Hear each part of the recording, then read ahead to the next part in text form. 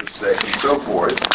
And then we had kind of this thing sort of interrupts the flow of the narrative with Herod thinking, as he's finding out about Jesus, that John the Baptist has risen from the dead, and that's what's going on. And he's haunted by that thought because he has a guilty conscience over having beheaded John. And then we go back to finalize the narrative with the sending out of the 12. This is kind of the story within a story sort of a thing here, because in verse 30, the apostles come back from those travels, and we read about the follow-up to that. So, 30 to 34. The apostles gathered together with Jesus, and they reported to him all that they had done and taught. And he said to them, "Come away by yourselves to a secluded place and rest a while." For there were many people coming and going, and they did not even have time to eat. They went away in the boat to a secluded place by themselves. The people saw them going, and many recognized them, and ran there together on foot from all the cities, and got there ahead of them. When Jesus went ashore, he saw a large crowd, and he felt compassion for them, because they were like sheep without a shepherd, and he began to teach them many things. So they come back to Jesus, doing what? Reporting. Yeah. You would expect kind of a debriefing session for them to tell about the things that happened to them on the trip, how it had gone, what they'd done. This is probably, to some extent, a training mission for them. So Jesus would want to know about what kind of problems they encountered, how it went, how they felt about it. So they tell Jesus all that they'd done and taught. And what does Jesus suggest that they all do? Go rest. Yeah. They would probably need a break. They've been on this this mission to spread the message. Jesus would need a break too. Why? He just heard about John. Yes, perhaps. And because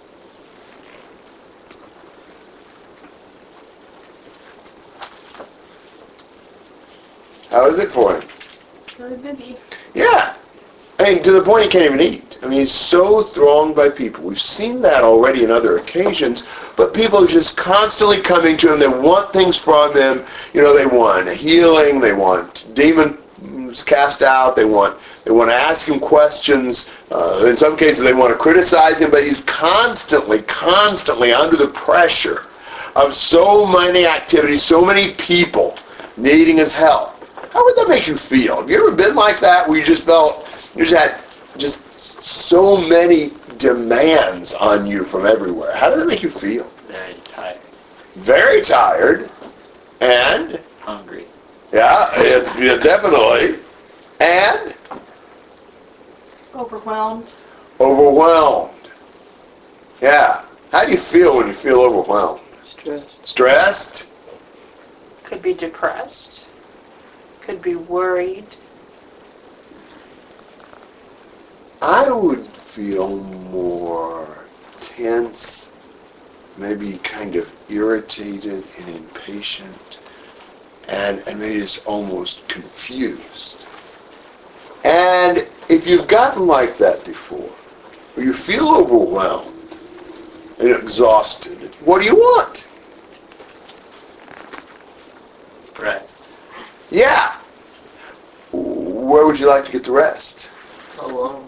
Yeah. You like to just shut everybody out and just get away.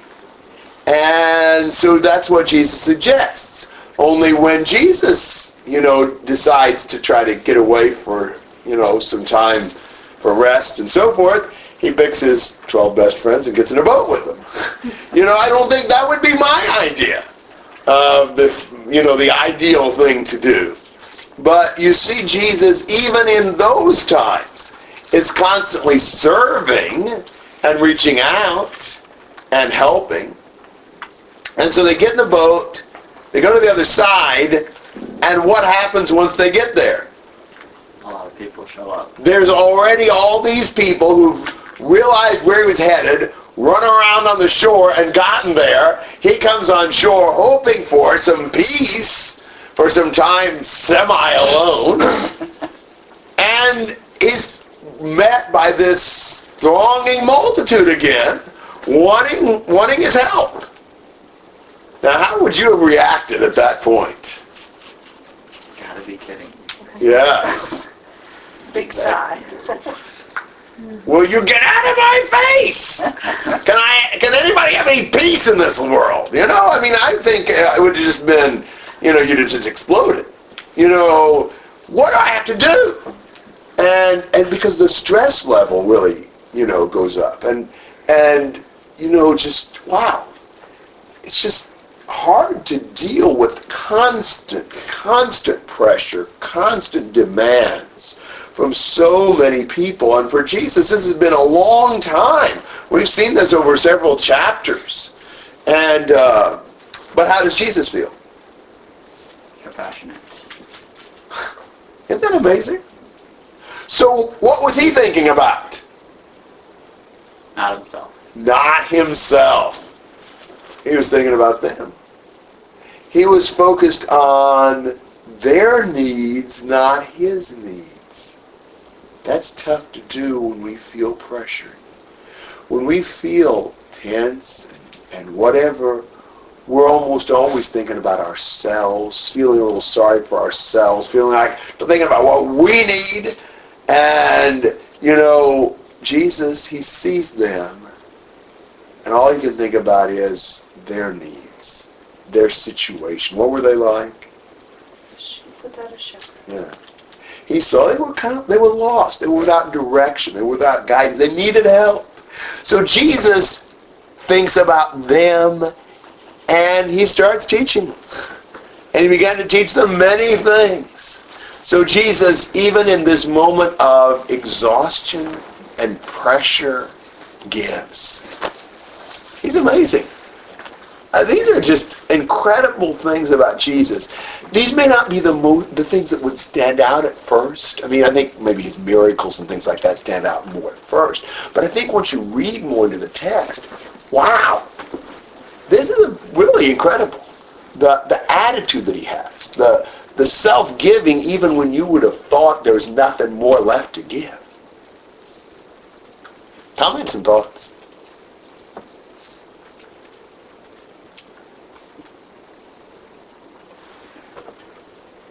How did the people know what secluded place they were going to?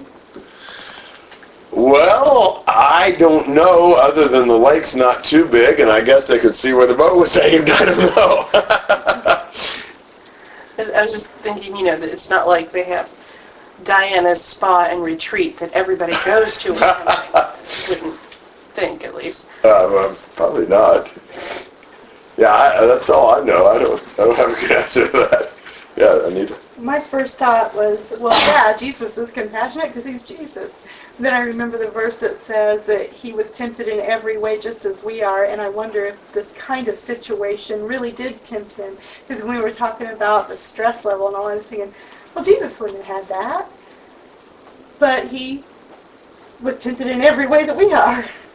Yeah, when we look at different aspects of Jesus in the Gospels, you see him feeling specific things. I mean, he was weary in John 4, where he sat there by the well. He was hungry after the 40 days and nights of not eating in Matthew 4. And so forth and so on. I mean, he was dreading the cross and even sweating drops of blood in agony. And so forth. It looks to me like Jesus has the same, makeup we do in those things, in his earthly life. And obviously the fact that he was Jesus made him deal with it differently, but I think not because the pressure was different, but because he chose to deal with it differently. So I agree with you. And it's a great example. I think it's a great example to get our minds off of ourselves. And that is my struggle when I tend to feel overwhelmed and either down or irritated or whatever is I start feeling sorry for myself in a way. Start thinking about my needs and my, wow, this is really hard for me. And I quit thinking about other people and what they need. And when when we're thinking about ourselves and feeling sorry for ourselves, it leads to all sorts of bad attitudes. We become prideful, we become selfish, and, ungrateful, and just a whole lot of things. And the ability to care about others when we are really overwhelmed, that's a really powerful lesson. I mean, I don't know anybody who's been able to do this like Jesus, but that is our example.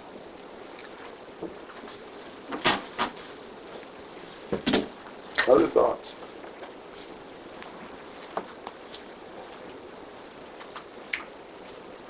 Well, we have a problem.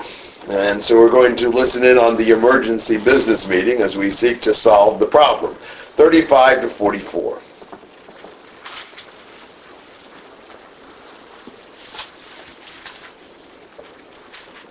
When it was already quite late, his disciples came to him and said, "This place is desolate, and it's already quite late. Send them away so that they may go into the surrounding countryside and villages and buy themselves something to eat." But he answered them, "You give them something to eat." And they said to him, "Shall we go and spend 200 denarii on bread and give them something to eat?" And he said to them, "How many loaves do you have? Go look." When they found out, they said, 5 and 2 fish. He commanded them all to sit down by groups on the green grass. They sat down in groups of hundreds and fifties. He took the 5 loaves and the 2 fish, and looking up toward heaven, he blessed the food and broke the loaves. And he kept giving them to the disciples to set before them. And he divided up the 2 fish among them all. They all ate and were satisfied. They picked up 12 full baskets of the broken pieces and also the fish. There were 5,000 men who ate the loaves. So what's the problem? They're hungry. Yeah, we got to get these guys sent off so they can go somewhere and eat. And what does Jesus tell his disciples? You feed them. Yeah, you give them something to eat. Now, I don't know, how do you react to Jesus when he tells you to do something like that? You give them something to eat. That would probably be mine. There's one big problem with that. And the disciples focus in on that. And what is that? 5 loaves and 2 fish. Money. Yeah. Money. How would we do that? The disciples are thinking about what they lack. They don't have 200 denarii to be able to invest in food. That would be, that's probably just a ballpark figure on their part, but a denarius was the amount you'd make for one day's work. So 200 denarii would be like 200 days' work. It depends on what kind of job you've got, but we're talking about thousands and thousands of dollars worth of food from their perspective. Come on in.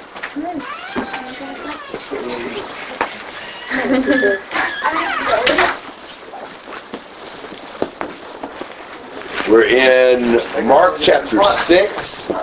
We're looking at 35 to 44. And particularly at 37. So the disciples are thinking, there's no way. We can't do that. What would we do? And so Jesus gives a command, and they're like, we can't. We don't have the money. But Jesus forces them to look at it a different way. What does Jesus ask them? What do you have? Yes. Instead of what do you not have, what do you possess? You go look and tell me what you've got. Well, what did they have? 5 loaves and 2 fishes. Now, how do you envision the 5 loaves and the 2 fishes? Not much. Not much. 2 fish about this big and loaves about this big. I'll buy the loaf part. Yeah, I think when you think of loaves, don't think about sliced bread loaves, which is kind of a modern invention with bread. Think about kind of a bread roll, like something you get a Cuban sandwich on or something that way. That's the way most of the world knows bread, and probably what we're dealing with. The fish appears to have been some sort of like a fish relish, a fish salad sort of a thing, like you do chicken salad or something like that. So it'd be a... Hilarious. Why would that be hilarious? You have fish salad. Well, exactly. Precisely. I think that's what you've got. You've got the material to make yourself 5 fish sandwiches. I think that's exactly what they're dealing with. Which makes it a little more understandable. You know, if you're thinking about, you've got a couple of, whole uncooked fish or something like that, what would you do with that? But I think this is actually, practically ready to eat. Maybe the fish isn't spread on the bread yet, but, it can work in that way. So that's what they got. Well, that's nice. A couple of them might be able to eat. You can see why the disciples felt like, well, what are we going to do? But what did Jesus tell them to do then? First to sit down, they grouped them in groups of hundreds and fifties. And then Jesus prayed and thanked God for the food and started distributing them to who? To the disciples, for the disciples to take and give to the crowd now organized in groups. And the amazing thing is he kept passing out the food and kept passing out the food and kept passing out the food until everybody had eaten, gotten full, and they picked up how many baskets full of leftovers? 1 for each of the apostles. There's more leftovers than there were to begin with. A whole lot more. Isn't that amazing? And I think there is, perhaps I should say there are, several lessons for us in this. Because there may be a time when the Lord asks us to do something, gives us a command. And we think, oh, I can't. How would I do that? Well, Jesus wouldn't give us a command if he wasn't going to provide what we needed to fulfill the command. Our job is to start with what we have and use it and trust him to grow it or do whatever is necessary to get the job done. There are many times when the Lord has expected people to do things they didn't have the wherewithal to do. How about David and Goliath? And how about Daniel in the lion's den? And so forth and so on. We do what we can trusting the Lord, and he'll take care of the rest. I think that's an excellent, lesson for us in this. Maybe a side lesson. And it's interesting that Jesus not only used the disciples to get the food they had to begin with, but also for the distribution of it. This is not something where Jesus does it all.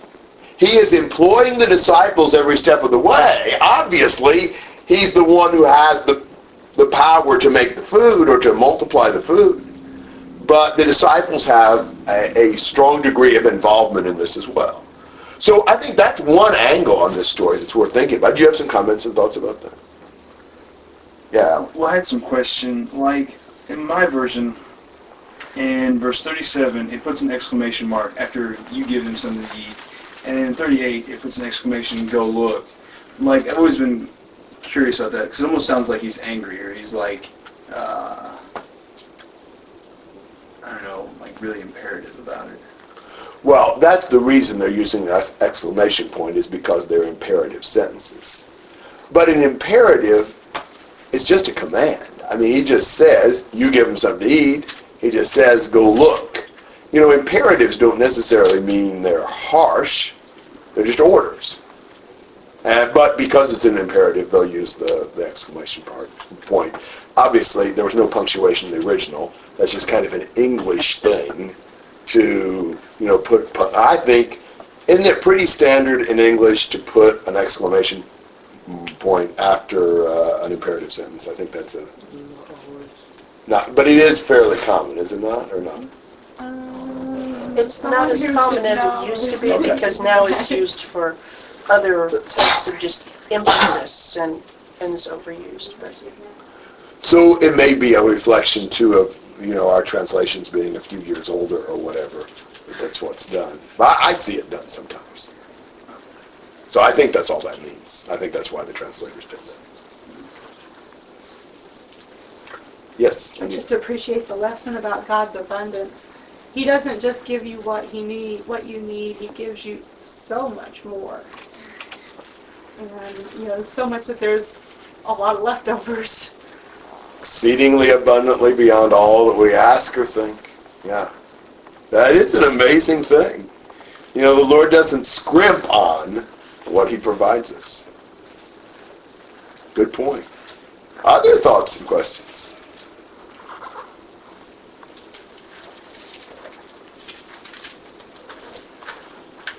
All right, 45 to 52.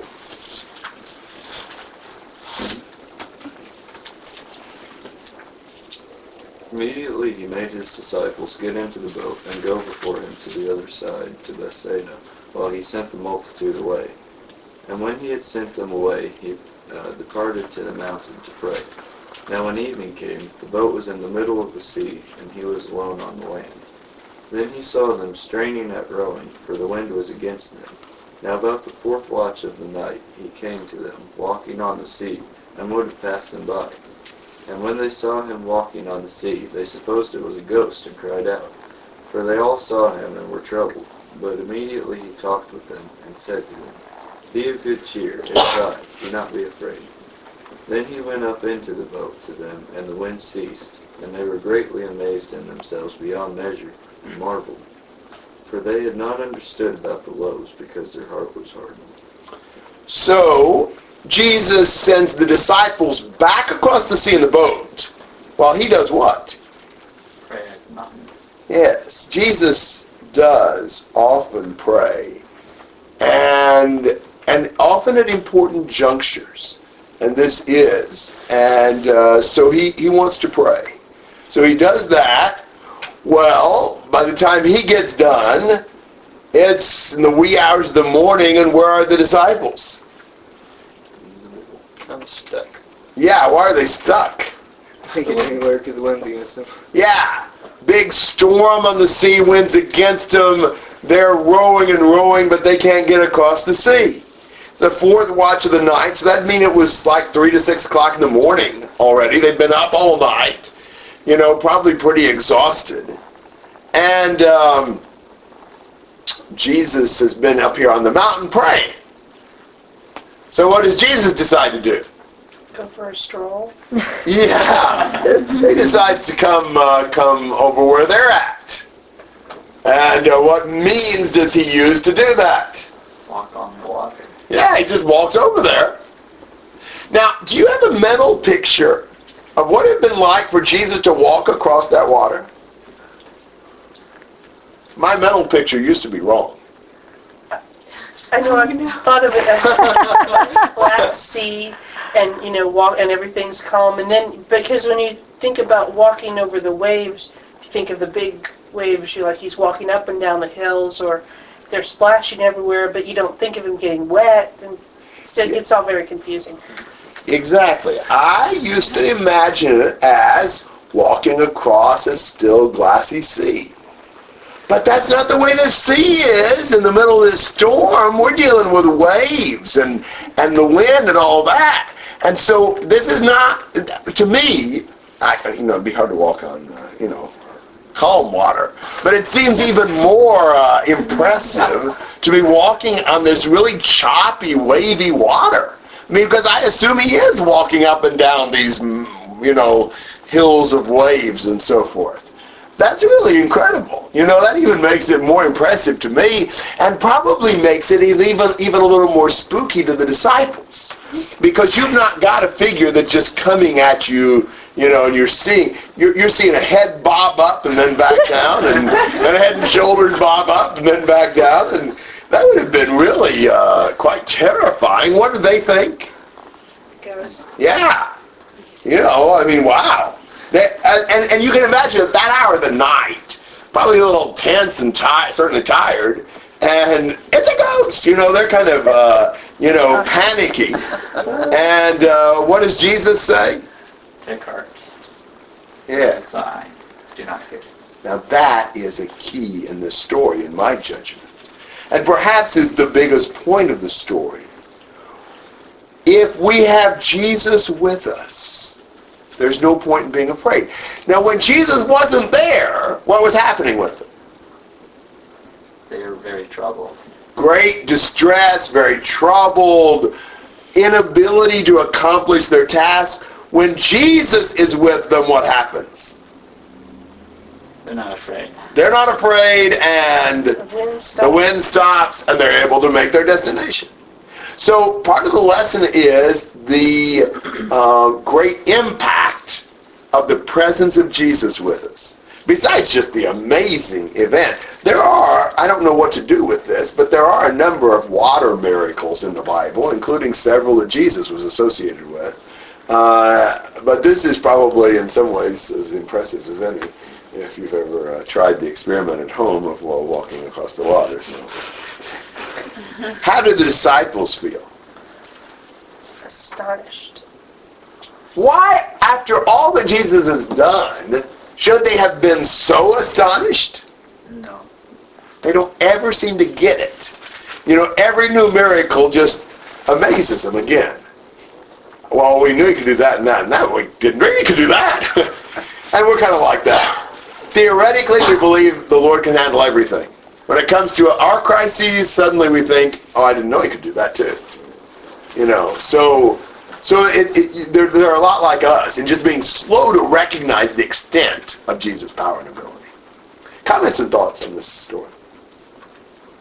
Isn't this like sort of stepping up his power? He's healed folks and done other things like this, but now he's got, again, more control over the elements. And so it's almost like, okay, we knew he was powerful, but whoa, this is a whole nother level.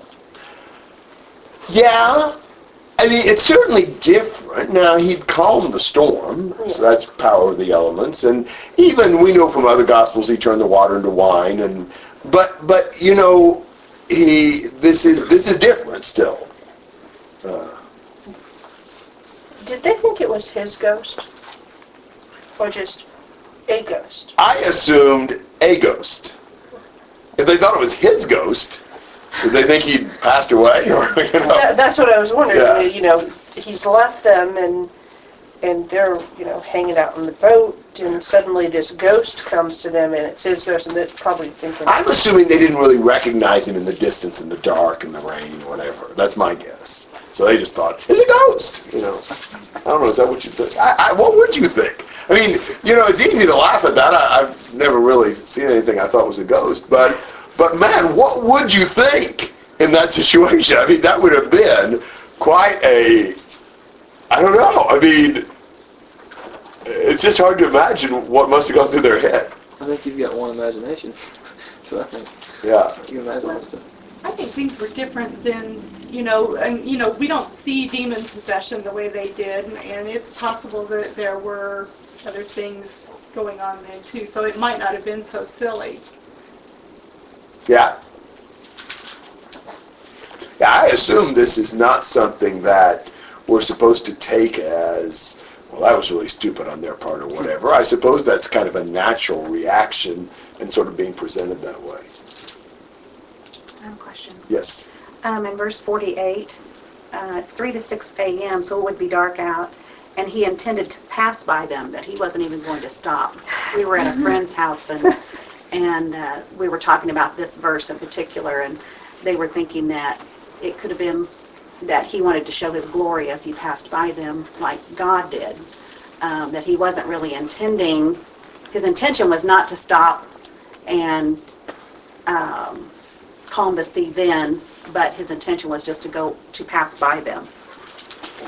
Yeah, there may be some question even about the translation of that. Anybody got, anybody got the NIV or the NKJV or ESV? Everybody has a New American Standard here? Wow. I have What's the New King James? Does it have intending passing by? I have ESV, and he meant to pass them by. Okay. What I've wondered about is, is this his purpose, or is this kind of the trajectory he was on? You know, he was sort of going past the boat. Not that Jesus knew what was going to happen, I'm assuming, so it wasn't like he had a settled purpose not to get in the boat. But instead of just walking straight to the boat to get in, he was just walking past the boat. That's kind of what he was doing, waiting for them to, do what they did. I don't know. Actually, I take that back. My version says he would have passed them by. Okay, yeah. That would be kind of what I'm thinking, is that he was, the way he was going, he was getting close to the boat, but he was not actually going toward the boat. He was going beside the boat. Yeah. Maybe he was testing them like, do you really need me every step of the way? Yeah, it could be. I mean, it's hard to... I don't know exactly how he expected them to react. I know he didn't expect them or didn't think they should have been so shocked by this. But, yeah, who knows? And we know from Matthew, this is the same event where Peter actually got out of the boat and started walking to Jesus. And that was its own interesting thing. In that section of Matthew, there's several incidents involving Peter and some of the, good and bad things he did. So, yes, sir. What insight were they supposed to have gained from the incident of the loaves? I say the insight that Jesus can handle anything. He can do anything.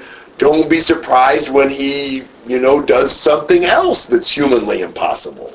Again, to me, it's the idea, when do we ever, use our inductive reasoning to decide these things shouldn't surprise us anymore? They've got to be kind of normal with Jesus. It may be different, but a man like Jesus, what couldn't he do? I think that's what they should have been thinking, but they just compartmentalized. Well, he can multiply loaves and fishes, but we didn't know he could walk on the water. That kind of a thing. Other comments? You said that he continued to pray at critical points. What made this a critical moment? I thought somebody might ask that. In John, we know in John 6 that the multitude was trying to make him king by force. It was a very critical time, probably a temptation to Jesus, perhaps.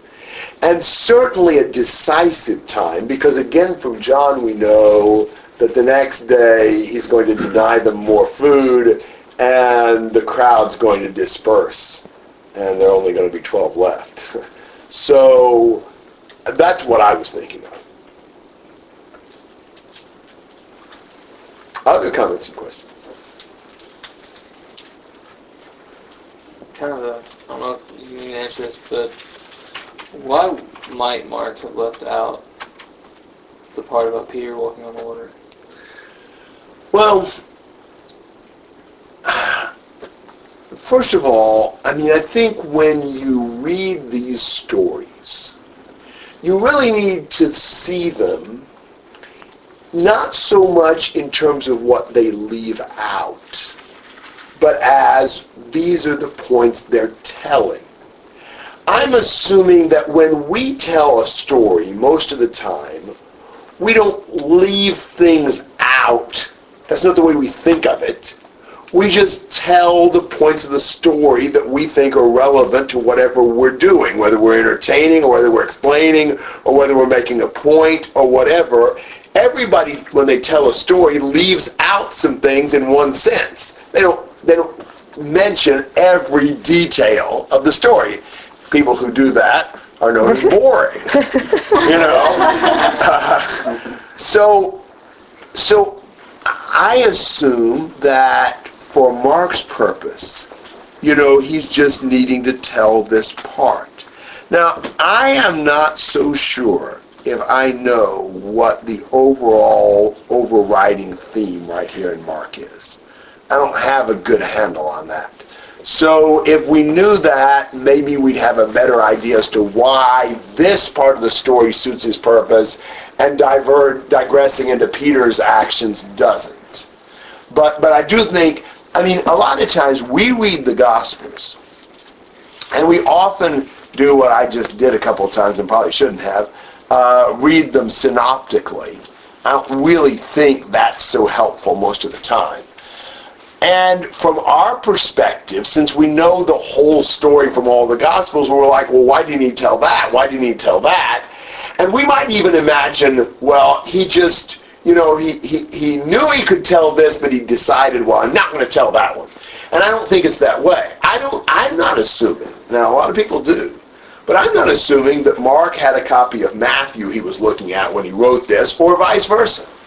Now, the vast majority of New Testament scholars go through all sorts of things in terms of the source criticism and trying to figure out, well, how did this writer come up with his, and was it from Mark or was it from Matthew? Or they've got this whole big document called Q that they have simply hypothesized.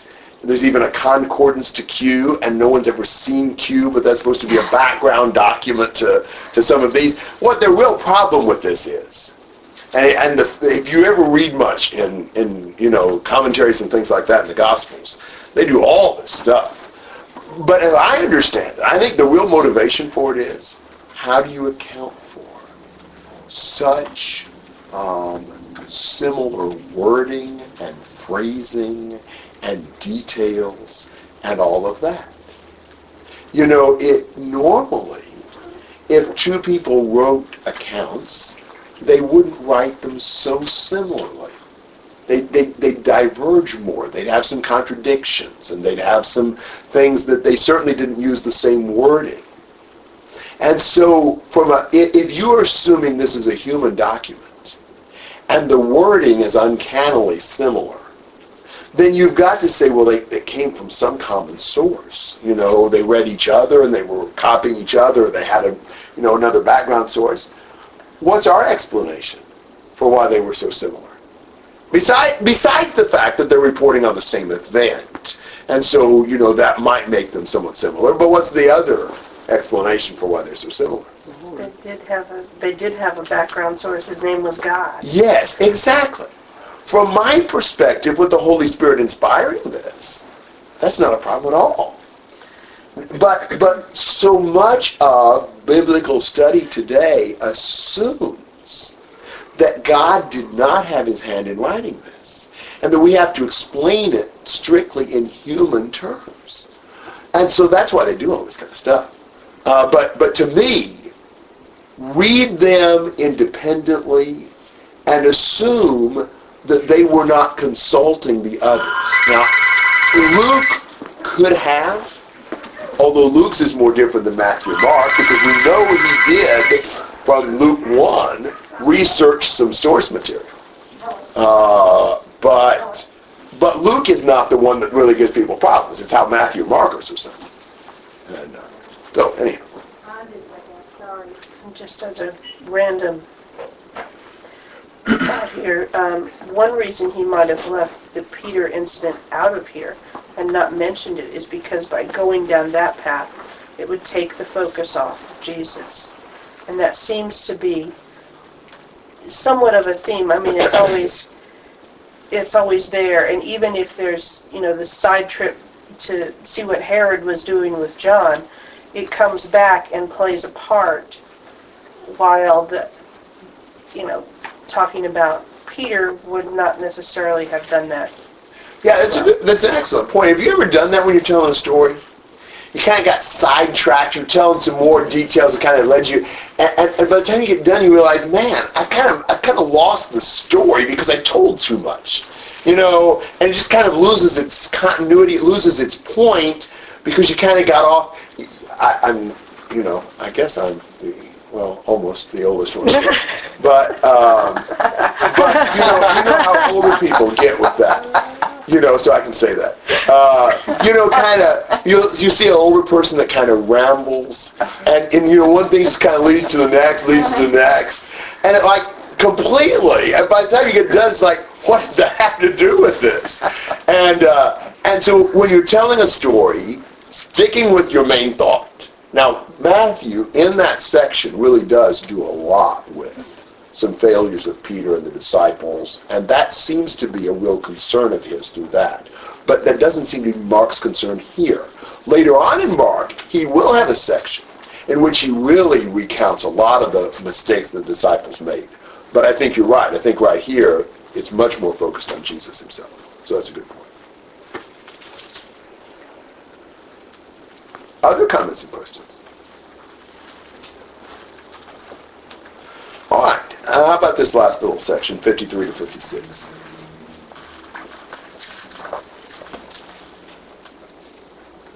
When they had crossed over, they came to the land at Gennesaret and moored to the shore.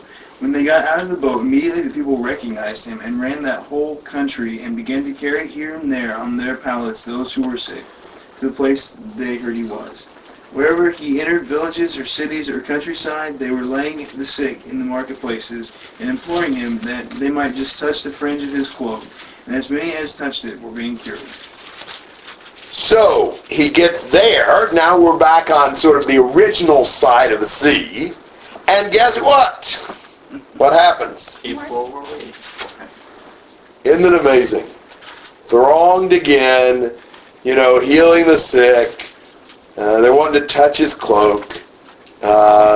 And Jesus has amazing ability because it doesn't matter who touches him or what they were sick from.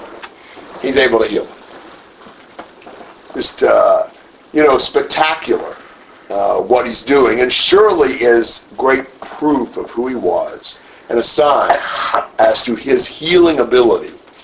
He's giving a physical sign that we should see as indicating his ability to heal us in invisible ways as well. Comments and questions?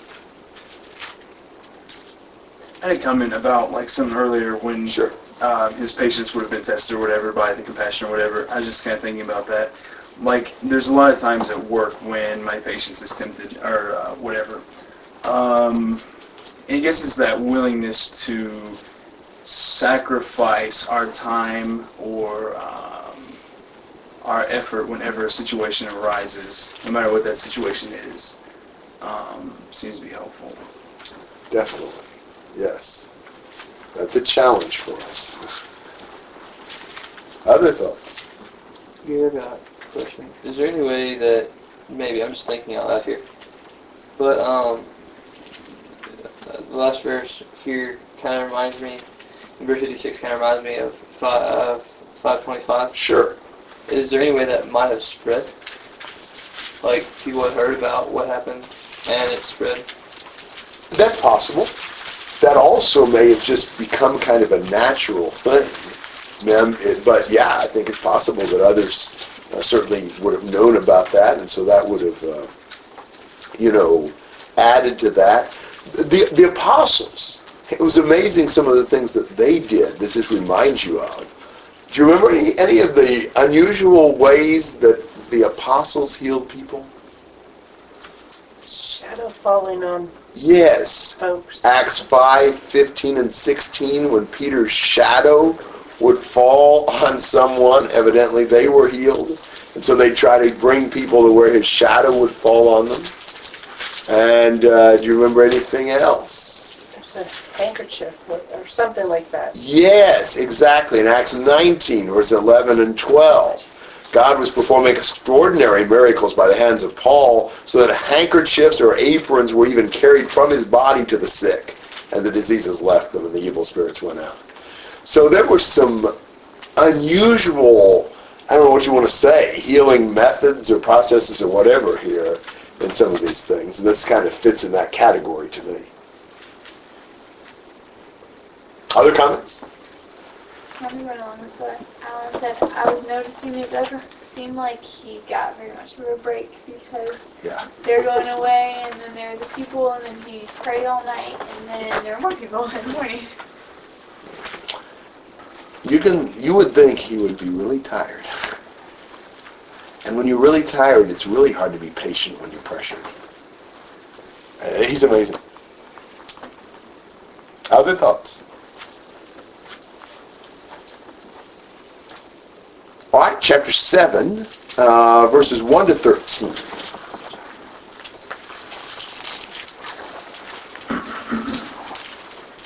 The Pharisees and some of the scribes gathered around him when they had come from Jerusalem and had seen that some of his disciples were eating their bread with impure hands, that is, unwashed. For the Pharisees and all the Jews do not eat unless they carefully wash their hands, thus observing the traditions of the elders. And when they come from the marketplace, they do not eat unless they cleanse themselves.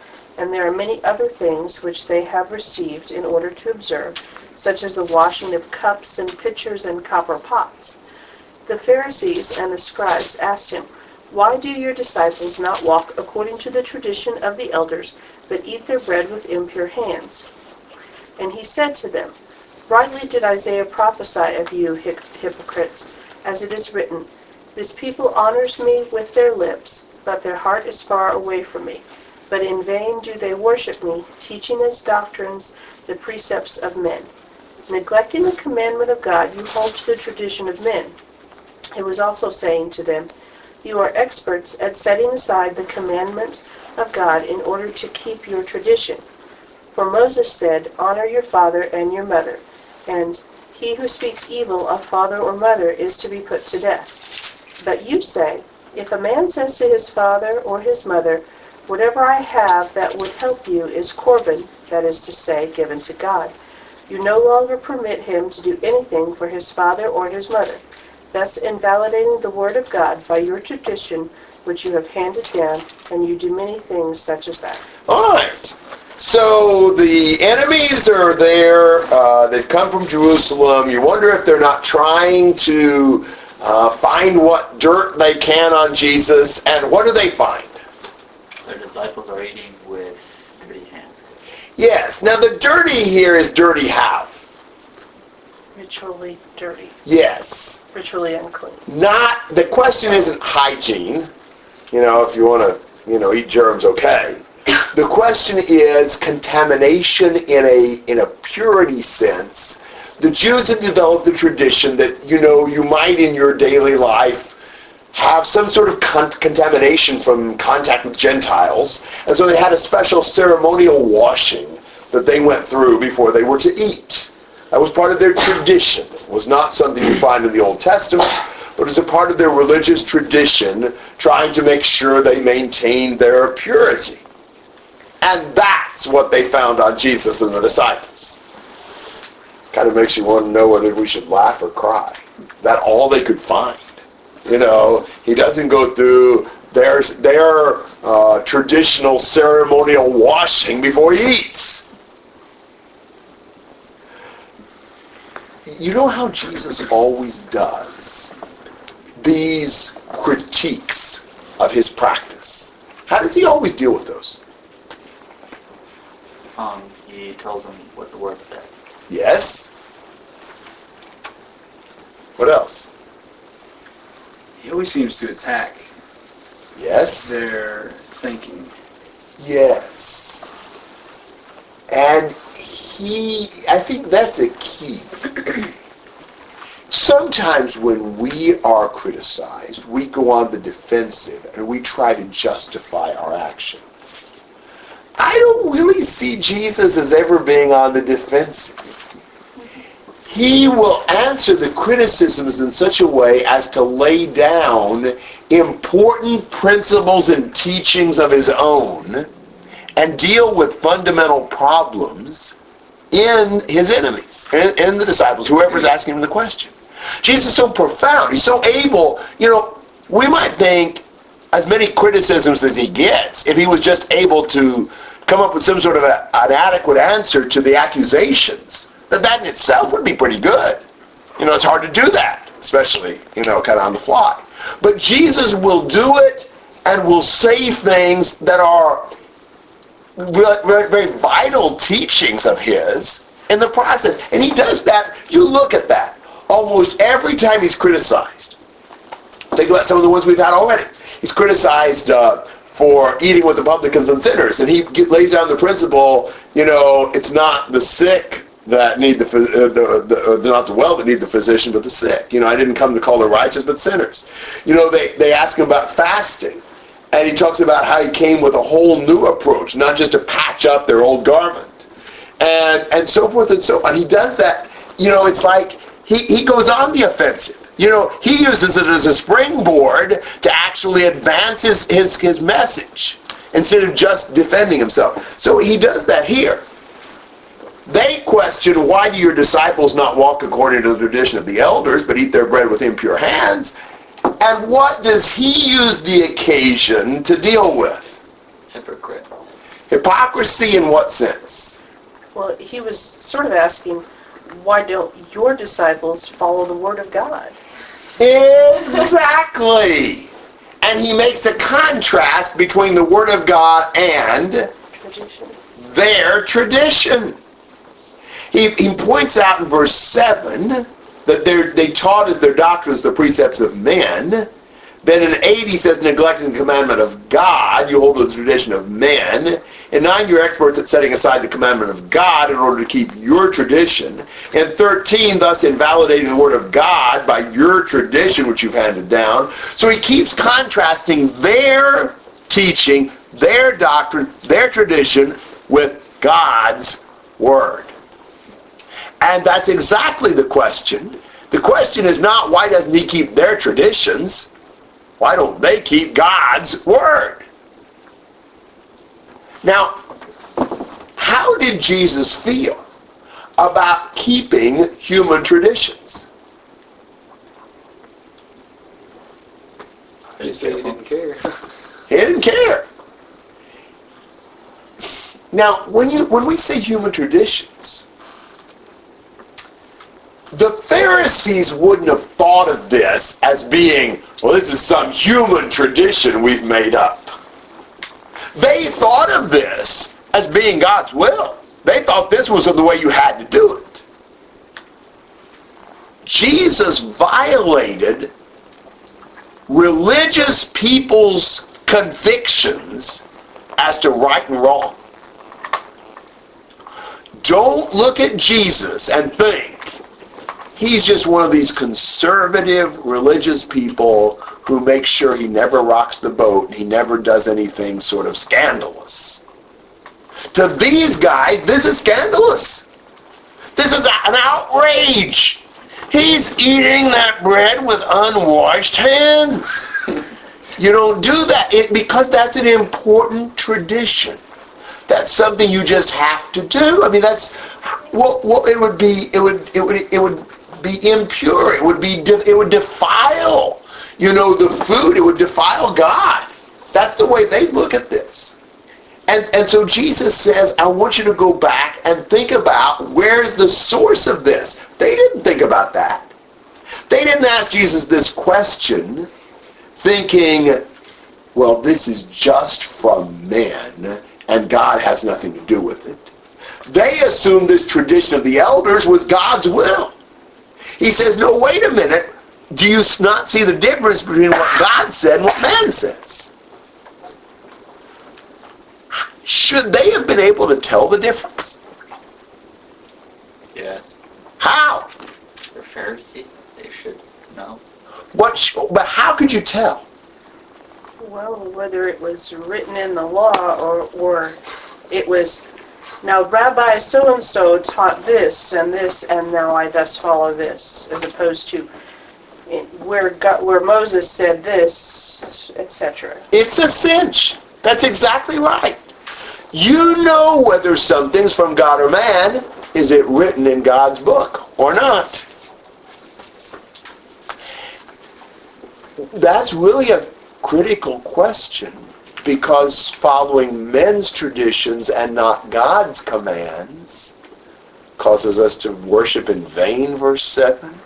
It often, when we start following man's teachings, how many times does it cause us to not follow God's teachings? He points out a situation in which they had this tradition that you could dedicate your possessions to God and not, kind of like deferred giving. It didn't mean you had to use them for God. You just dedicated them to God. You could still use them for yourself, but you couldn't use them to take care of your aging parents, because that would be robbing God of what you dedicated to Him. He says, that's your tradition. You didn't find anything about that in the law, and your tradition is causing you to violate the command to honor your parents. That's the tendency of human rules and regulations and traditions. They not only are unnecessary, they'll cause us not to do what God says. I've got one for you in modern day that's a lot like this. I realize this, interferes with what some people believe. But think about this one. Did the doctrine of infant baptism come from God or man? How do you know? I don't see any examples of any babies being baptized in the New Testament. And I also know something about the history and the doctrine of the Catholic Church. Yes, but fundamentally for us, it's not in the Bible. So it didn't come from God. And think about those who do baptize babies. What do they usually not do as a result of that? Submerge them fully. Yes. And baptize them as believers. As those who repented. Because after all, they've already been baptized. That's what they think. They don't need to be baptized. The Bible teaches believers' baptism. When they teach infant baptism, not only do they do something God's not commanded, but then they don't practice the baptism of those who've come to believe because they think they've already handled it. So there's a case where following men's tradition causes you to set aside God's command. That is the tendency of those things. And Jesus is very clear in making the distinction. He's going to ignore human tradition and just focus on God's command. Comments and thoughts to this point?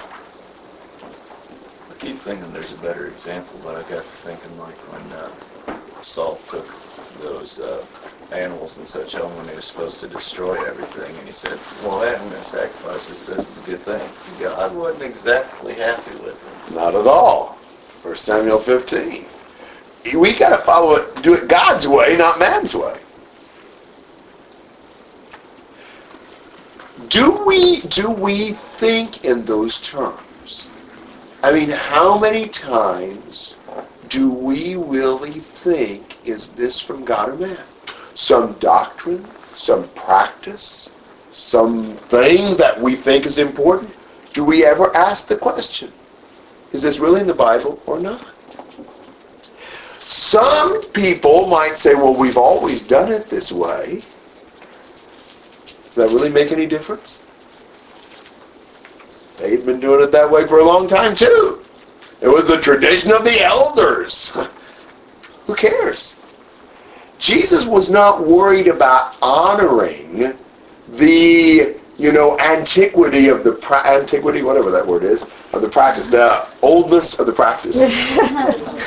It's just a matter of doing what God says. That's all it is. And so it doesn't make any difference how long we've done something, or how special it is to us, or how many people say to do it. It's just a matter of what does God's Word say. That's all that we need to think about. But that is a hard thing for us to really constantly focus on. Because so often our tradition or our preferences or whatever leads us to actually maybe make some rules or do things in certain ways that the truth is aren't in the Bible.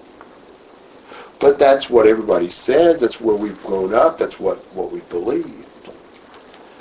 One of the things we really need to focus on is constantly seeking to say things from the book. When we answer questions, go back to passages and answer them. When we teach and preach what the Bible says. I was, not too long ago, listening to a sermon. And the sermon wasn't bad stuff. It was pretty sensible stuff. But it was like not a single passage. I'm not even sure there was a single passage alluded to in the whole sermon. Well, there were some pretty common sense kinds of things, some, nice things to say. Some of them weren't so good, I didn't think. But the fact of the matter is, what were we doing saying it all without constantly expounding on the text of Scripture in what we say? I think there's some points that the guy made in the sermon he couldn't have found in the Bible. But when he wasn't trying to find anything in the Bible, how would he know? It was a guy who essentially is supposed to be a faithful preacher. But that's we start using human reasoning, human thoughts, human traditions. And what we really need to constantly do is say, is that what's written or no? All right, thoughts and comments. Yeah, Alan. I was in a Timothy study. 2 Timothy 4, he talks about, I solemnly charge you in the presence of God and of Christ Jesus. And he goes on, and then he says in verse 2, preach the word. And then he goes on to talk about, in verse 3, for the time will come when they will not endure sound doctrine. And so it's like constantly sticking to the word to avoid that. Exactly. I think that is exactly the thing. We cannot stick too close to the Word. And when we stray from that, then we're in trouble. And constantly questioning and saying, is it in the Word? This is God's message. Nothing that comes from man is as good as what comes from God. Kind of reminds me of Hosea 5. Talks about in verse 11 how Ephraim is oppressed and broken in judgment because he willingly walked by human precept. So we see, where human precept can take you. Why would we make laws when we're a perverted society that has no basis of morality if there is no God? Absolutely. Other thoughts, comments, questions? Maybe this is really obvious, but I mean, I think we need to think this way just in everything we do. Is this specific action an action that is good for God and that he would approve? Not that we necessarily want to do something wrong, but I mean, in other words, not quite sure how to say it, but is it something godly or just whatever? Absolutely, Anita. I think it's easy to compartmentalize our lives, and I know that in business, we have looked at worldly business models, which makes sense, we're in business, right? But they don't always conform to godly business models, and what makes sense for somebody else to do in business doesn't necessarily make sense for a Christian to do in business. True. And, that's I think what you're trying to say in every aspect of your life. Having a godly outlook on them is going to be different. It's just going to be different. We're always in everything, every part of our life, what does God want? What would please and honor God according to His Word in this situation? That's exactly what we need to do. We're His servants. And that's 24 hours a day. Other thoughts? Well, we'll pause here, but this is not the end of what Jesus is going to tell them. He's going to have a second main point about all of this and going to deal with the second aspect of this hand-washing tradition. So stay tuned, but not next week or the following. I think my next time